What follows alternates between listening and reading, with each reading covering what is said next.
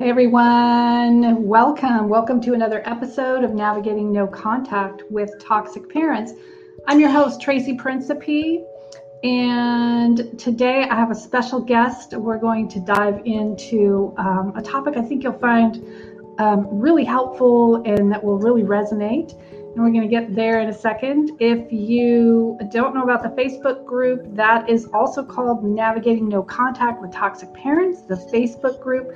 A wonderful group with almost 5,000 people now, really supportive and caring people in there with a lot of wisdom. Everyone is, at a different place in their journey. We have long-time no contactors in there. We have people that have recently gone no contact, or they are at some stage of, going back and forth, low contact, no contact. So everyone is welcome in that group, and there is support for every level. We've got, like I said, a lot of people in there with a lot of wisdom. So if you're not in that group and you are on Facebook, be sure to join us over there. I also do trainings in that group, free. And every month I do a drop-in class on a different subject, usually around somatic and nervous system work, of course, because that's what I love to do and love to teach people about.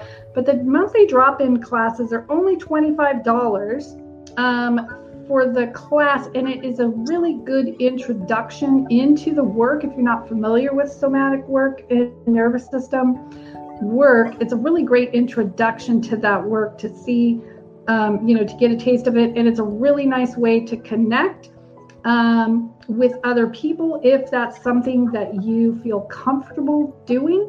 That's monthly, and I always announce those on Instagram. If you follow me on Instagram, and as well as in the Facebook group, I announce those monthly drop-in classes. So, and if you're interested in working with me, go to my website, www.tracyprincipe.com. And if you have any suggestions for the podcast topics, anything you would like me to discuss, or be a guest, possibly have a guest, know someone, or you want to be a guest, feel free to reach out to me.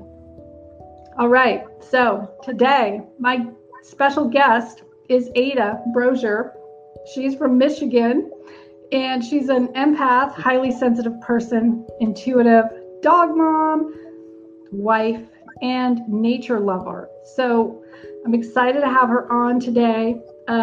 She is going to talk about, or what we're going to talk about today is something I think most of you can probably identify with, is that, that not having a voice, not being able to find our voice, find our truth, being able to, really say what we mean and mean what we say and speak up, and all that goes with that, usually in my experience, and was true for myself, goes back to childhood trauma and a caregiver, that we got the message, we got the cues verbally or non-verbally that that wasn't safe to do that, right? So I think we're gonna dive into, and break this down, and hopefully give you some insight into that, because I think this is something that I would say the majority of people really struggle with, and really struggle into adulthood with, right? So with that said, Ada, welcome. So happy to have you here. Thank you, Tracy. It's great to be here. I'm excited. Yeah, me too. So I thought we could just start, maybe you could share a little bit about what that means to, or let's start with we kind of talked about, we touched on this a little bit before the broadcast, of that point where you remembered, and not everyone, might have a memory, but you specifically do have a memory of when you learned to shut that down, to shut yourself off, right? Mm-hmm.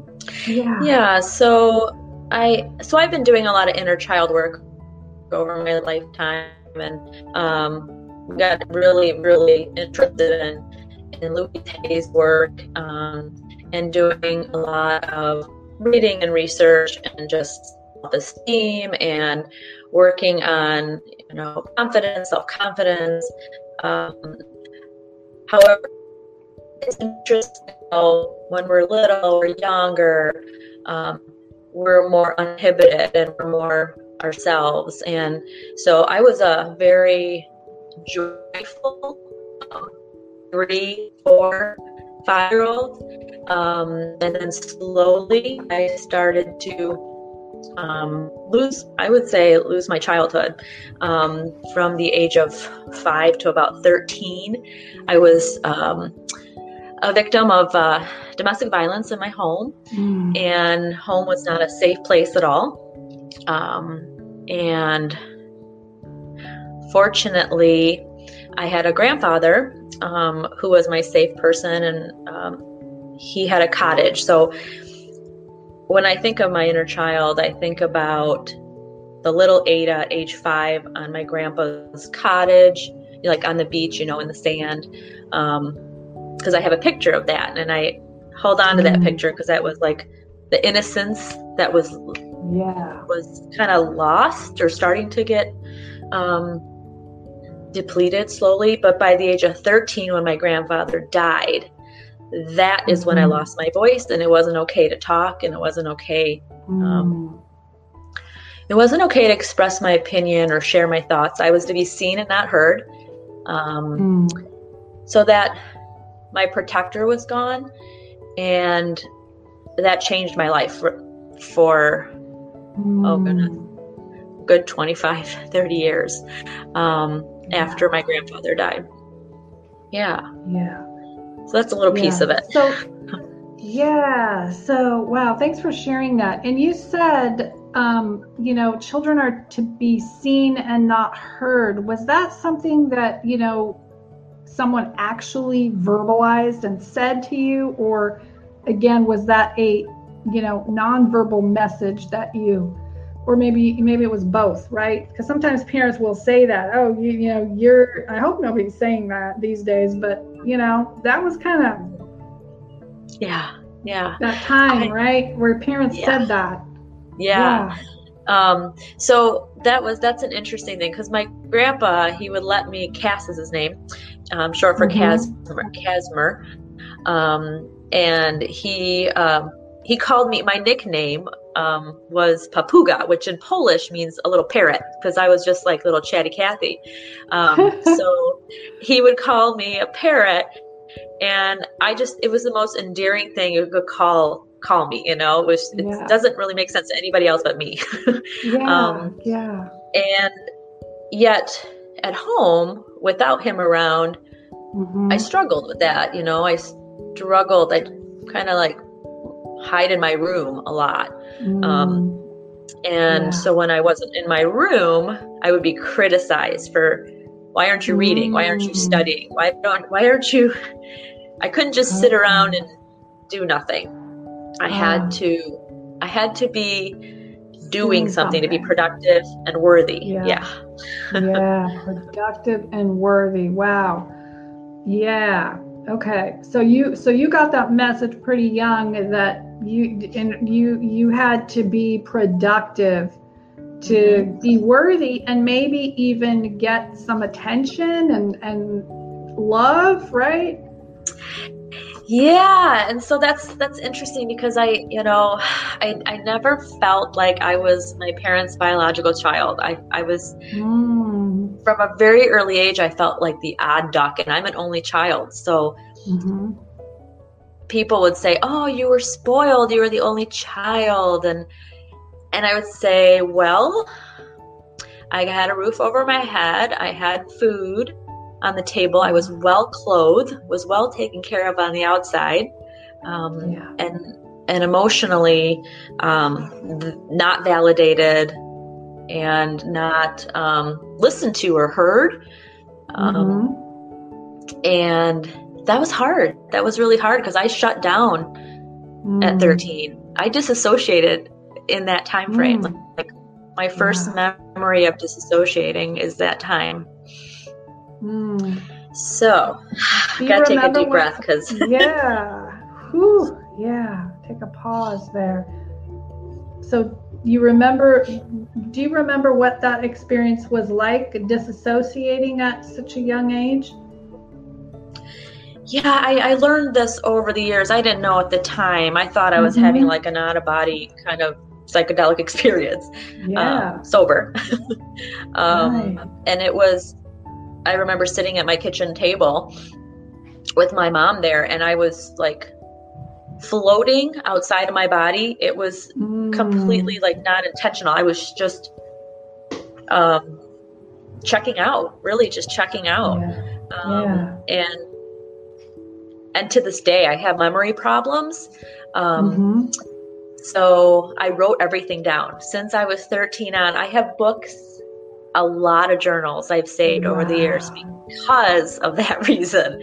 And I would, believe it or not, I kid you not, I would write down verbatim what my parents said to me because I wanted to prove to them that it wasn't me making it up. Wow. Yeah. Wow. The lengths that you went to. Yeah, I did. And even to this day, writing has been one of my, I don't know, my like safe place. Writing has given me a lot of self-validation. And expression. So going back to that, you had to be doing something productive. Was there a lot of pressure then to, like get straight A's and, go to school and do all of that? Yes. Your audience can't see me, but I'm smiling and laughing because that was the main thing I was supposed to. This is the impression that I received growing up, is that I was to be a straight A student, and A- was not acceptable. B+ wasn't even acceptable. It had to be an A. So I grew up with anxiety, a lot of tester's anxiety, a lot of like presentations. I would just freeze up. And so, the expectation was that I was to be basically perfect. That was what the expectation was. Everything had to be perfect. So I really struggled. I was a great student, but not valedictorian, not 4.0, because I was also pressured to do extracurricular activities. So I would do everything I could possibly get into, key club and, basketball, volleyball, anything and everything that I could do. It was also an escape, though. So school was also an escape for me too. So it wasn't all negative. It was just that I found a lot of supportive teachers that were my mentors and nurtured me. I'm going to give a shout out to my kindergarten and second grade teacher, Mrs. Vargo, because we reconnected recently on social media. And so I have to say she was the one who supported me and like from the get-go. And that can make an amazing difference, just having that one positive, supportive person, even if it's a teacher or a coach or someone else at school. And so with all that going on, and the pressure must have been enormous, to do all of those things, because what would happen if you didn't do those things?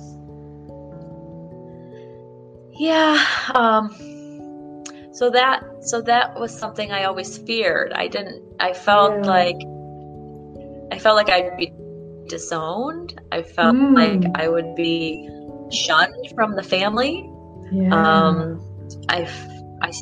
I started acting out by the age I was like 15, 16, 17. For several years. Started injuries for a short period of time to try to get attention from my mother. Right. Yeah. I started to have suicidal thinking. I started to have migraine headaches every day. Yeah. And it was hard. It was a lot of pressure, and I didn't understand it. I couldn't verbalize it at the time. Yeah. Yeah. Because there wasn't really words for what was happening. Right. And it was a lot of fear. Sorry, go ahead. Fear, right. Yeah. All that fear of, if I don't, again, a message that if I don't do this, something bad is going to happen, or it's just not safe to not do these things.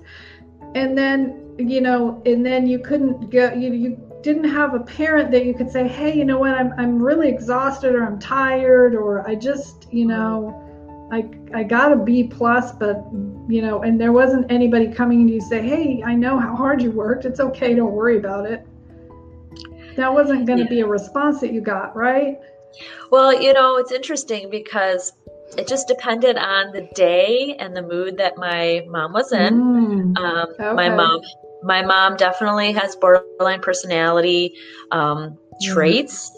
And by my own therapist was also, I will say this because this is something that I didn't diagnose her. My therapist diagnosed her with. Yeah. And so some days she would defend me and be my advocate with for my other parent. And then other days she would flip flop, and I was the worst thing ever, devil spawn. Okay. Yeah. So that's even more confusing, because then you had to manage her mood, right? Exactly. So I became very good at that. I became the peacemaker in the family also. And I would just stuff all the emotions in and just go into full-fledged rescue mode and get into between my parents and try to save them, because emotionally they were volatile towards each other.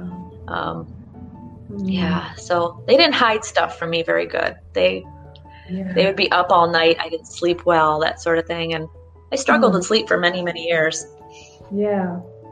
So the stress, the chronic stress from all of these scenarios going on, the school, the pressure from that, and then the arguments with your parents that you had to manage that and fix that, or be up at night not being able to sleep, right? That is a lot of stress.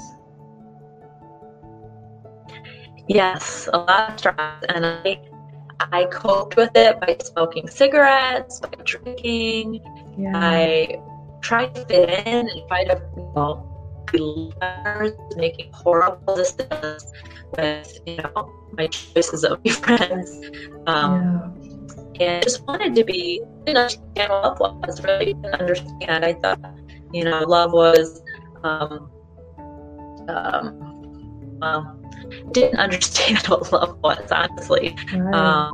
To this day, I love myself, and that makes a world of difference, and you love who you are, but it took a lifetime. Well, I'd say up until I was 35. I'm 45 now. I started to truly, truly love who I was probably around that age when I started doing the inner child work and the mirror therapy work by Louise Hay. I don't know if you've heard of Louise Hay. Yeah, I have. Yeah.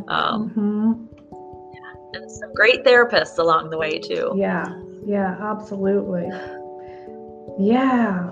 So with all of that going on, and then the schoolwork on top of that, there really wasn't space for you to express yourself. Yeah, or have an opinion, or have feelings, or cry, So interestingly, when I cried, that was shamed. I was shamed a lot for crying. And so I shut that down. And so I would only cry like in my bathtub. Nobody could see me. I never shared that with anybody, but that just came out.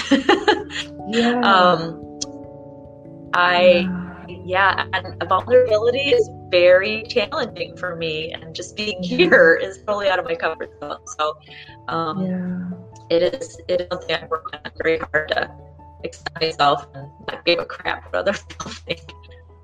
Yeah. Wow. So, crying alone in your bathtub, and no support, no comforting, no nurturing, no support. Yeah. Other than dogs, no. Other than I am blessed with the canine form of love, the unconditional dog love. Yeah, that's the best. That is by far the best. That can be very helpful. And can I add one more thing? Yeah. Sorry. Please. Yeah. I just want to share that, yes, I know there's people out there that believe in God and are religious and maybe feeling sad right now because I didn't say, God's love. I had a lot of religious trauma along the lines of that too. And so I was raised Catholic. I call myself a recovering Catholic because that was very shaming for me. And I was never good enough.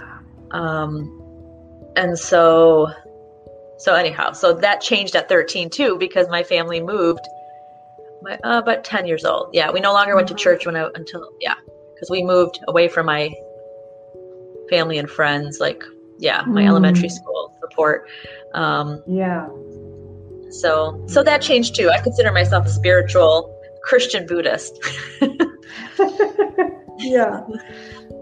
And religious, and religious trauma is real. And we have a lot of people that listeners and that have had those lived experiences, where religion is used to shame and religion is used as a weapon. So, yes.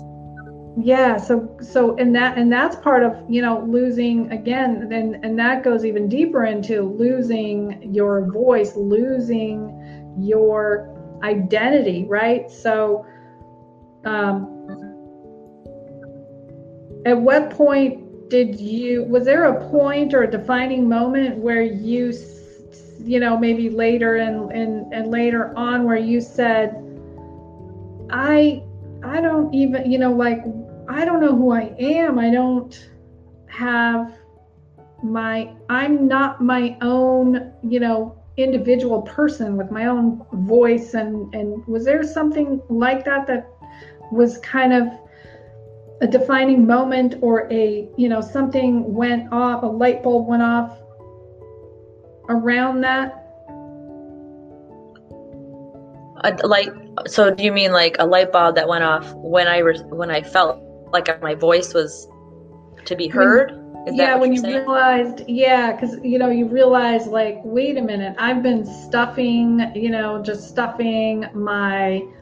Sometimes people, not always, but sometimes people have this epiphany where they're like, wow, I've been just being a doormat or people pleasing or not just going along, and all of a sudden they're like, wait a minute, what have I been doing all my life? And there's some kind of moment, not always, but I was wondering if there, was some kind of moment where you said, I'm not going to do this anymore. Yes. Took me a second to think of something. This was probably about 10 years ago, when I had an epiphany in a public restaurant, not true, at the Outback. I was with my husband, and he and I were with my parents, and to make a long story short, we don't have another hour here. It was when my mother said to me how disappointed she was and sad and hurt that I did not send her a real Hallmark greeting card for Christmas, when she said to me that the card that I made with my arts and crafts was disgusting to her. It was extremely hurtful, by the way. I had been not smoking cigarettes at the time, and that was a trigger for relapse right there. Yeah. But I got through it, but it was so painful. And at that moment, I said, I am not going to spend my life trying to please her. And then instead, I was kind of snarky and, would send her these huge cards and just real, sarcastically. And I'd get yelled at for that too. But, there's no pleasing her. There's absolutely no pleasing her. And it took me a long time to get to that point. And then there was a second moment where I realized that when my therapist, asked me if I wanted to bring my mom in, and I said, absolutely. I need to know if she wants to work on this relationship, if it's even possible, if it's even, salvageable. And that was the defining moment for me. And that was about 8 years ago or so. I have it somewhere in my journal because I wrote pages and pages about that. That was the determining factor. It's time to take care of me. It's not time to take care of mom's emotions anymore. There's no, I don't have to put that responsibility on myself anymore. Right. Yeah. Yeah. That's those moments like that where where you're just like, I'm done doing that, right? I'm done trying to please because there's never going to be enough. It's never enough. Right. It doesn't matter what you do. Never ever. Yeah. And it's so exhausting and draining. I was just going to say, but I was so dysregulated at that time. When I had made that decision, it was the scariest thing. Every cell in my body was just cortisol hormones firing off, and panic, and danger in my body. Although cognitively in my head I knew I was done. That's when the journey on the somatic piece and that started. When I truly recognized, oh my God, all this anxiety and trauma is body based. That's when my real healing did, I think. Yeah. And that was true for me, slightly different, but I always tell people that moment, that kind of, I'm not doing this anymore. And if that, oftentimes that does mean no contact for a period of time or indefinitely, depending. That is not the end. That's the start. Because when you make that space, you kind of get the clarity that of just, all of everything gets really clear. And that happened for me too. It's like when I went really no contact, like I had done that for years, decades of no contact, because we had don't talk and then just come back and pretend everything was fine, right? That's what me and my mom did. Yep. But that real no contact where you're like, nope, this is it. This is the end, right? And I knew that. It was like that defining moment, and I knew that. It was a feeling in my body. Yeah. And then it's like I got that separation started to give me a lot of clarity. And that was a long-term process of me going into therapy, and then finding out that trauma was stored in my body, and then all those layers, right? All of those layers that come with that. Oh yeah, my voice is not really my voice, or who am I? Yeah. And all of that, right? So at what point did you start finding your, your true, authentic voice, your true self, like without you having to please your mother. Who are you? What do you want? Your wants and needs.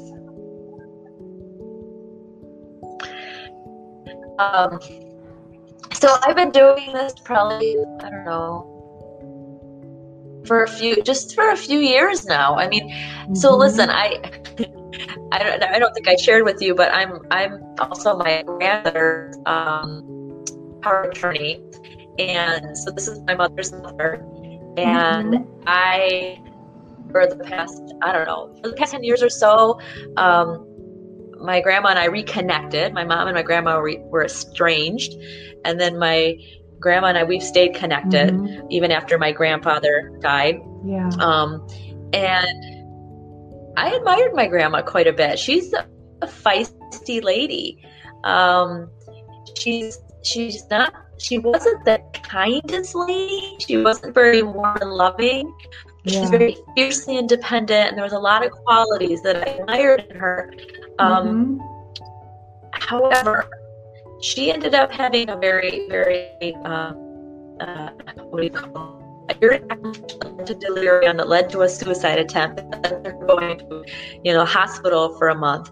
And all of it back then I was re-triggered, and all that trauma, intergenerational trauma was re-triggered.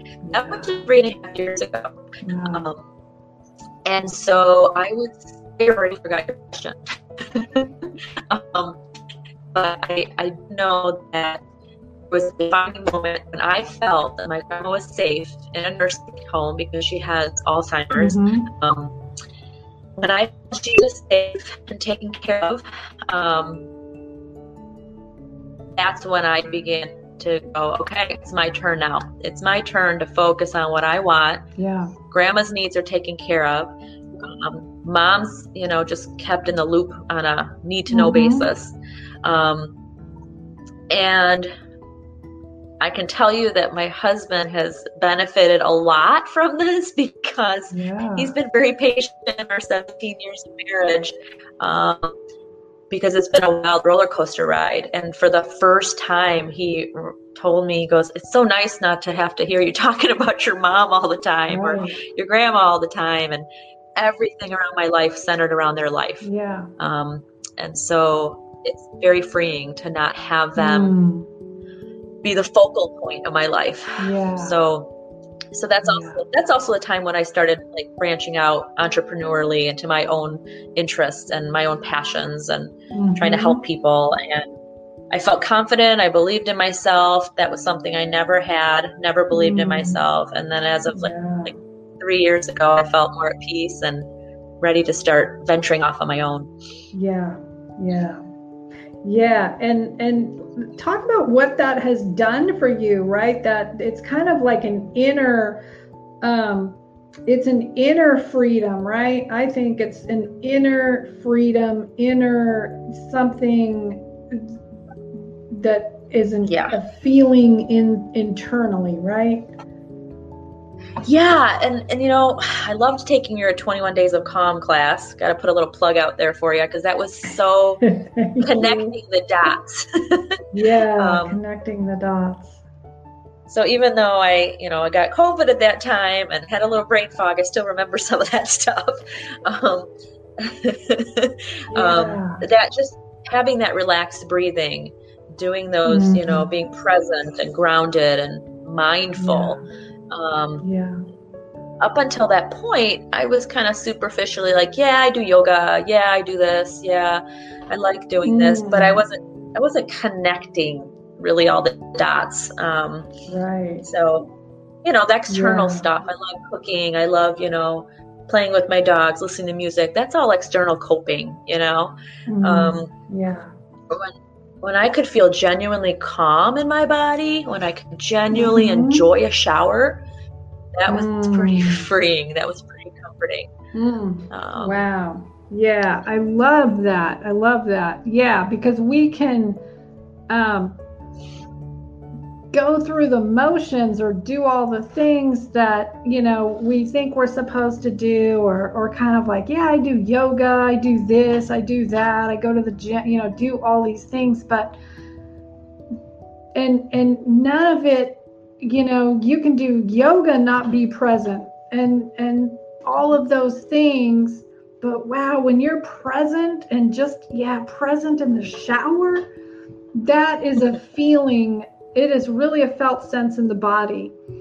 And just, it's a different way of being in the world when you have that embodiment, right? And I think that is, that is the ultimate freedom and liberation from all of this. And really knowing, like, I know who I am, I feel safe in my body, I trust myself, right? All of those things come from this embodied state, this felt sense. Yeah. And it's even hard to explain or describe, because it is it's not a cognitive thing, it's an experiential thing. So I even have a hard time explaining, what I do or what, because it is this experience. It's an experience. But that really coming home to our bodies, exactly. Is where you find yourself. Yeah, exactly. Yeah. Yeah, exactly. That's all we have at the end of the day. We have our bodies, Yeah. Energy. Yeah. And all of that, and then life becomes easier, right? You're not living in that survival stress, that fight, flight, you're not in that survival, right? What is that difference? My goodness. So I'll give an example. So before I met you, Tracy, and I know this is something we worked on before, that, when I would get ready to leave the house, it was this huge emotional storm. And I would start frantically cleaning things. I would have to be somewhere and I would get ready to leave out the door, and all of a sudden the dishes had to be done. The vacuuming had to be done. I had to start reading something. I had to start writing something. This nervous energy. And I couldn't figure out why the heck I did that. And you helped me figure that out because of like the sensations in my body that were going on. Yeah. And it was connected to the fact that, childhood. It was a childhood trigger. It was stressful to leave the house because there was always argument, conflict, and stress. And so my body remembered every time I left the house, it would be a very anxious experience for me, which I didn't understand at first because I cognitively wanted to leave the house because it wasn't safe to be home. Yeah. So there's that disconnect, that confusing, okay, aha, I see. All right, I get it now. And I'm laughing at it now because I didn't understand for so long where that came from. So now I don't have that. I don't get have that. panicky at all. It's amazing. That is incredible. Yeah. And that's really that freedom of not having, that nervous anxiousness in the, in life, just living life with that anxiousness, right? And not knowing why you have it. Yeah. I'm still an anxious person. I work really hard at, keeping myself grounded, and I do a lot of spiritual, I do some Reiki on myself. I do, I use aromatherapy. I use a lot of different self-care tricks to help me. No more nicotine, no more alcohol. Once in a while, but nothing indulgent. Because that stuff, it's hard to connect. It was hard to connect with people unless I was smoking or drinking for a long time. It was never safe to connect with people. Right. Yes. So. Yeah, that's so true. And just not having that safety and feeling like you need something that becomes a crutch to help you feel safe and regulate, right? I always tell people, you're trying to regulate with whatever the thing is, food, alcohol. You're actually you're trying so hard to regulate. Yeah. Right. Right. Yeah. Yeah. And and that's the beautiful thing is like, yeah, we can have some anxiety, here and there, but it's, at least for me, it's easier to come out. I'm not going to have those wild swings of, my mother or whoever is not going to knock me down into the depths of despair, right? So yeah, my mom doesn't have that effect on me anymore. Yeah. It's amazing, isn't it? Yeah, that is so that is amazing, freeing. Yeah, whatever she says, she could say whatever, and it really has nothing to do with me, and because it just doesn't affect me. And where before for decades it would just be that depth of despair. Yeah. Exactly. And that was also pretty recent too, when I came to the conclusion, oh my gosh, this isn't personal at all. It took me a long time to really understand that this is her projecting all her unhealed crap. And unhealed wounds, and not having the capacity and insight to reflect and do the work. Yeah, that's right. And so that freedom of really being, separating from that, because that is so hard for so many people, to separate and not take those things personal and see this person. I just see my mom as this, wounded person, but again, it's like, okay, but I'm over here, and you can be your wounded self and say whatever you're going to say, but it's not my responsibility to fix your wounds. Exactly. Yeah. And so I don't get triggered by whatever she says. Yeah, that's something that took a long time. I hope it doesn't take your viewers as long, or your listeners as long as it does me. Maybe it's taken some longer. I just feel like it felt like an eternity to get to this point. It felt like so exhausting.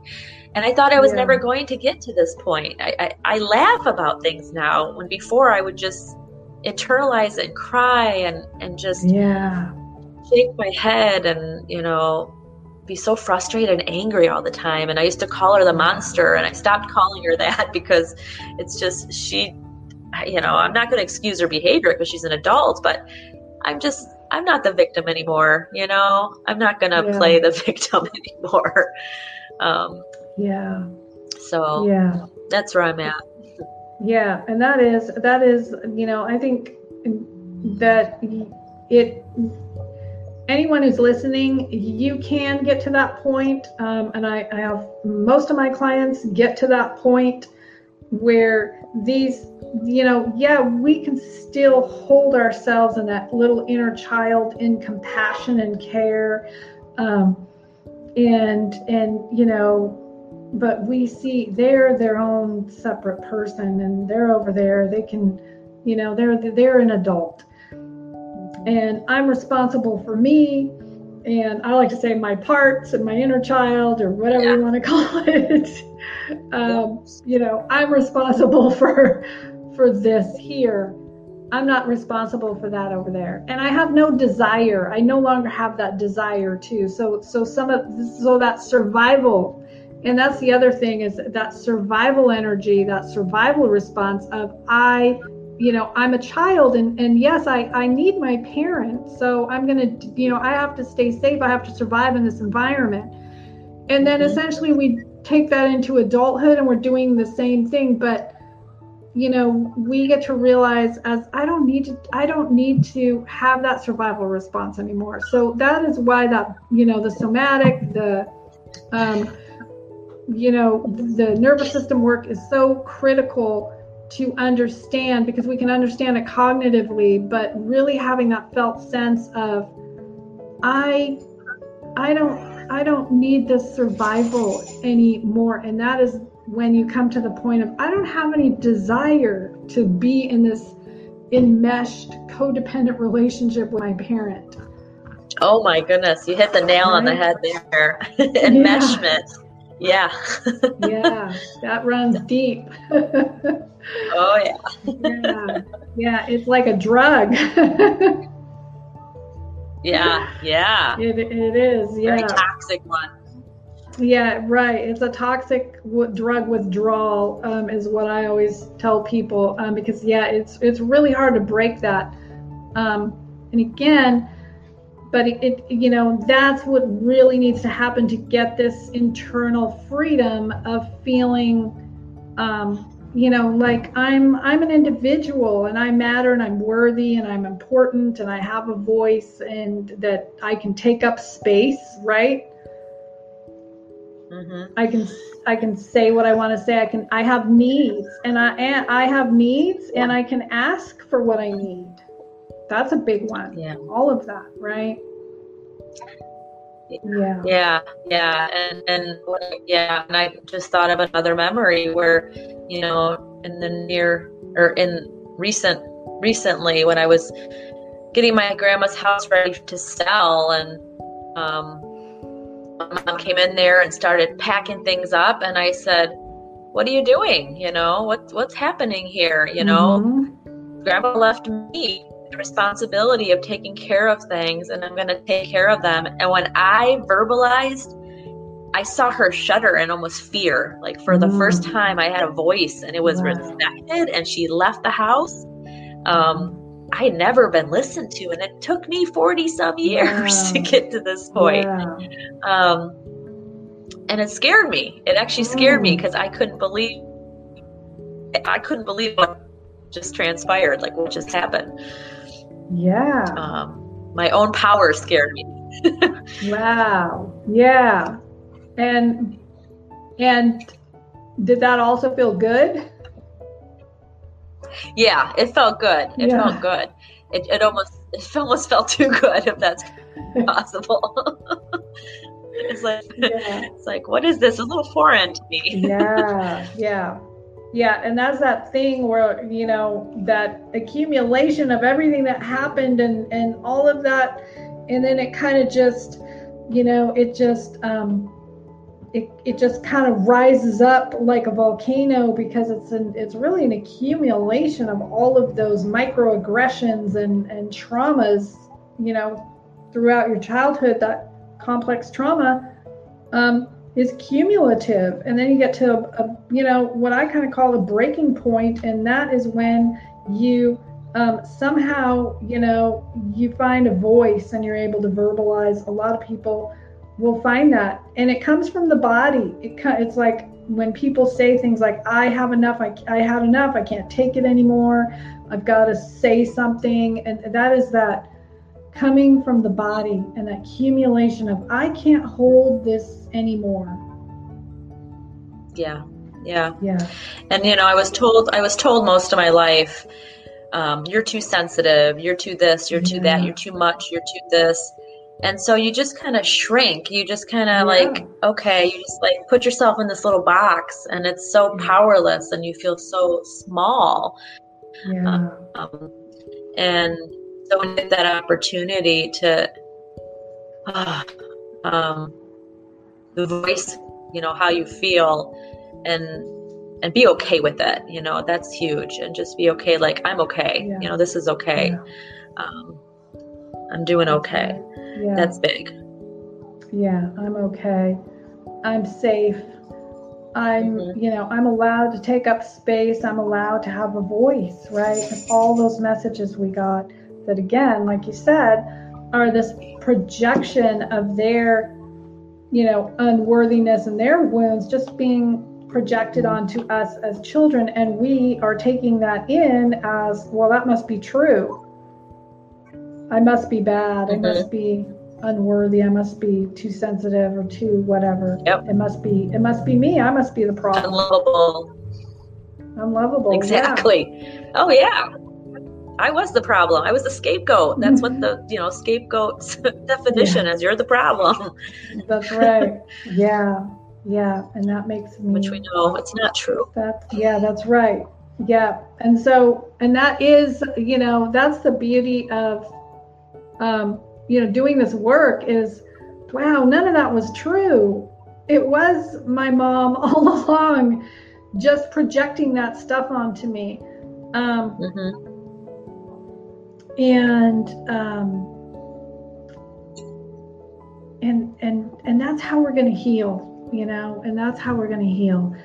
But like I said, the first step is really the no contact. That's the first step. And that's when you just give yourself space.